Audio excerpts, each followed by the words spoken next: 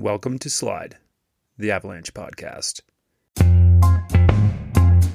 This is Season 2, Episode 3. My name is Doug Kraus, coming to you from the epicenter of a drought-ridden wasteland. If marginal skiing were the sun, I would be at its core. So pardon me if I'm a little salty this episode. I've been struggling for inspiration. There is no state of the pack. You can find archival weather and avalanche bulletins in lots of places. That's how I do it. Figure it out. I don't want to talk about it. There is a new development in the world of wire binding such a pain in the butt. Solomon introduced the switch, and the masses are salivating. And will probably continue to salivate until next season, when they can actually touch a pair. The Switch has an Alpine heel, is Dynafit compatible for touring, and switches to an Alpine step-in toe configuration for skiing. Cool stuff from the folks at Slab. Fingers crossed. Clear.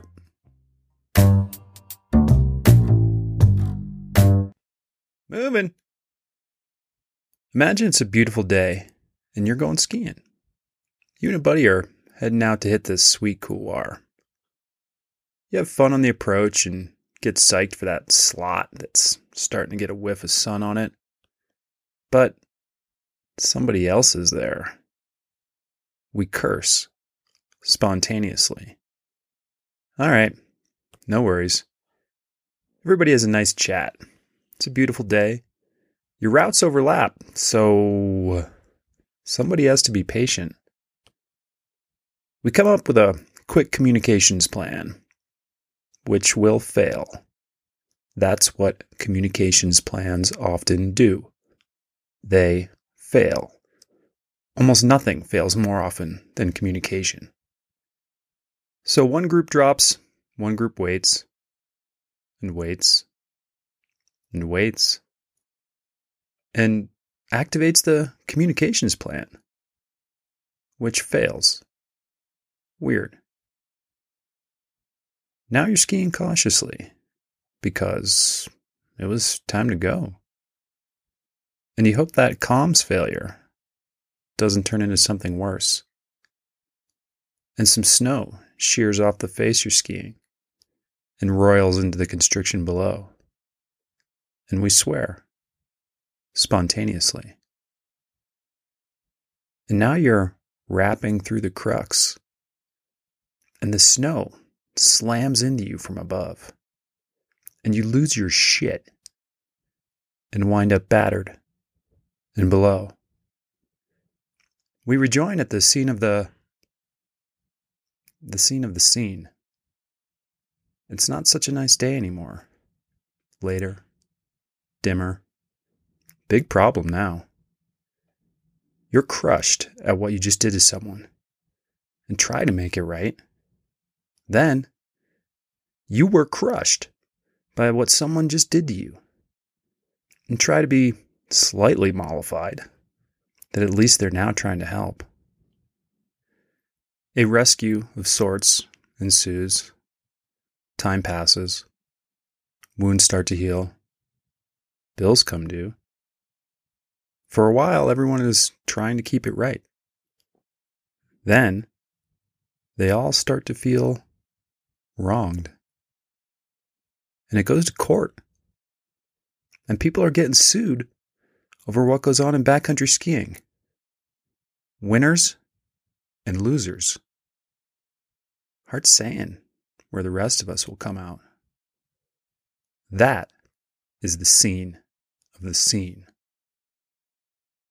You can probably find an order of judgment from San Miguel County Court that bears some resemblance to this tale. It's just a tale. I tell tales and observe human behavior. Clear.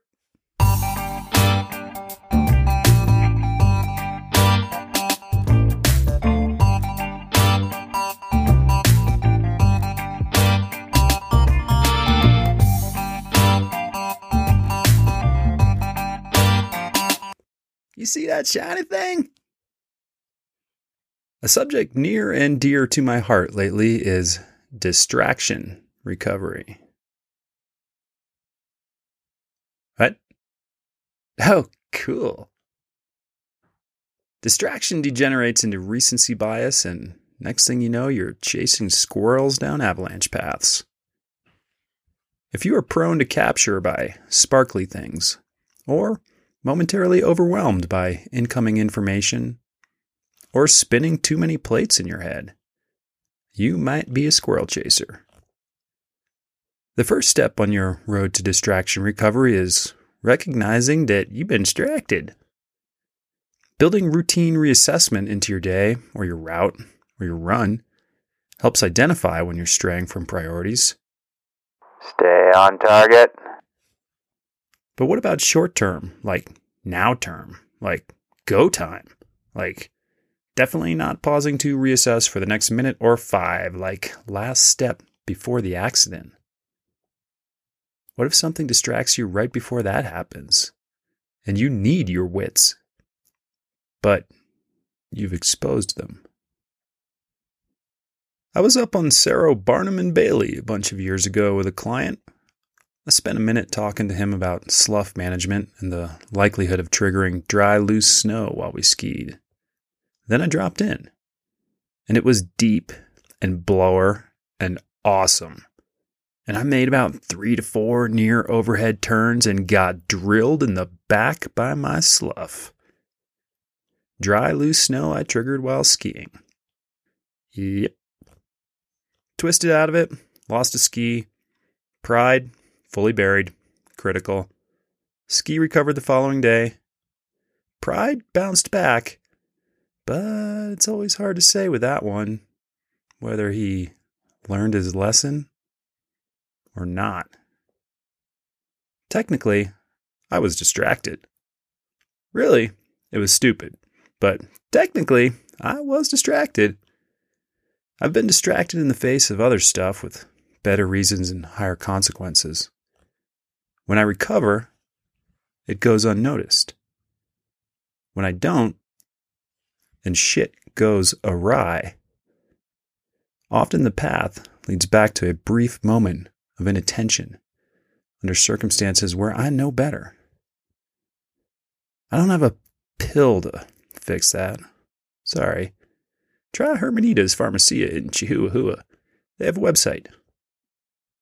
But we can try to prime ourselves to recognize distraction. If something is awesome, you are probably going to be distracted by it. If something is, oh my God, you are probably going to be distracted by that too. Juggling too many chainsaws? Or even kittens? Distracted. Distraction is overload. You just ran out of working memory, which sucks. Don't confuse it with not paying attention. Hey! Don't confuse it with not paying attention. Anytime our senses or mental capacities are running full bore in one direction, or in too many directions at once, we will probably run out of attention. Attention is a limited resource. I once knew this guy who was constantly thinking himself to distraction. We called him Raymond. If you do that a lot in a day, you are going to run out of attention faster and faster until you're nothing but a dirty squirrel chaser. You can be ready for distraction. Know that you can only do a good job keeping track of a couple things at a time. The more you divide your attention, the more each component suffers or is replaced.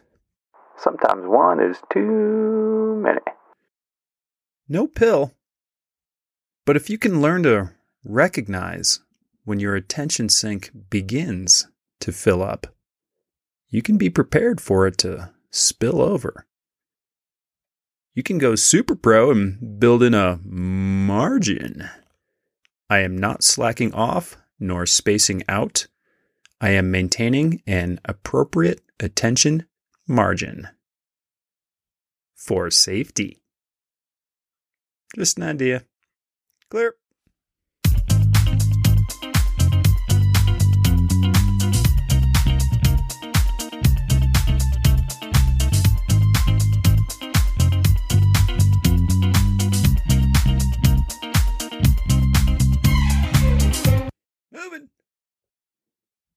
For the last couple months, I've been developing avalanche classes, and I've been thinking a lot about process.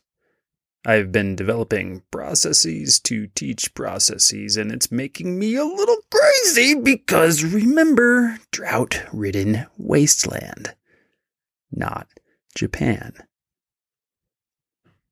You can call it an algorithm or a checklist or a protocol or a triple high power protocol. All those are words for lists of procedural steps. Procedure helps us remember important stuff, and it trains our brain to proceed in a certain way. How clever. It becomes habit and eventually instinct. You could contrast this with the whatever, dude, or non-procedural approach. As it turns out, procedural terrain assessment seems pretty easy. I just developed some protocols to teach terrain assessment, and when I read them, I thought, wow, that seems pretty easy. Of course, they're lists, so they're not fun. Many of you already run through those triple high power protocols in your head when you're assessing or describing an avalanche path, knowingly or unknowingly. How do you describe an avalanche path? Well, where is it is a fine place to start. Identify the start zone, track, and run out. What's the range of aspect and slope angle in that stuff? How big is it? Vertical run and rough dimensions of different parts of the path? What can it do to us? Are there consequence magnifiers in our path? Are we looking at a potential train wrecker on the D scale, or more of a toe stubber on the wah scale? Is it really that simple? Or is there complexity to your path that demands note? Dips and seals and one-way streets with shady vibes. Slap an avalanche problem on there and wipe it with some blue-collar risk management, and you've got yourself a plan, son. You remember that list? Wasn't short, but that's pretty much it. Practice it some, and it will become habit. Location, size, aspects, angles, elevations, consequences, and complexity. That's Blue Collar Avalanche Path Characterization Protocol, powered by Cole, for your safety. Clear!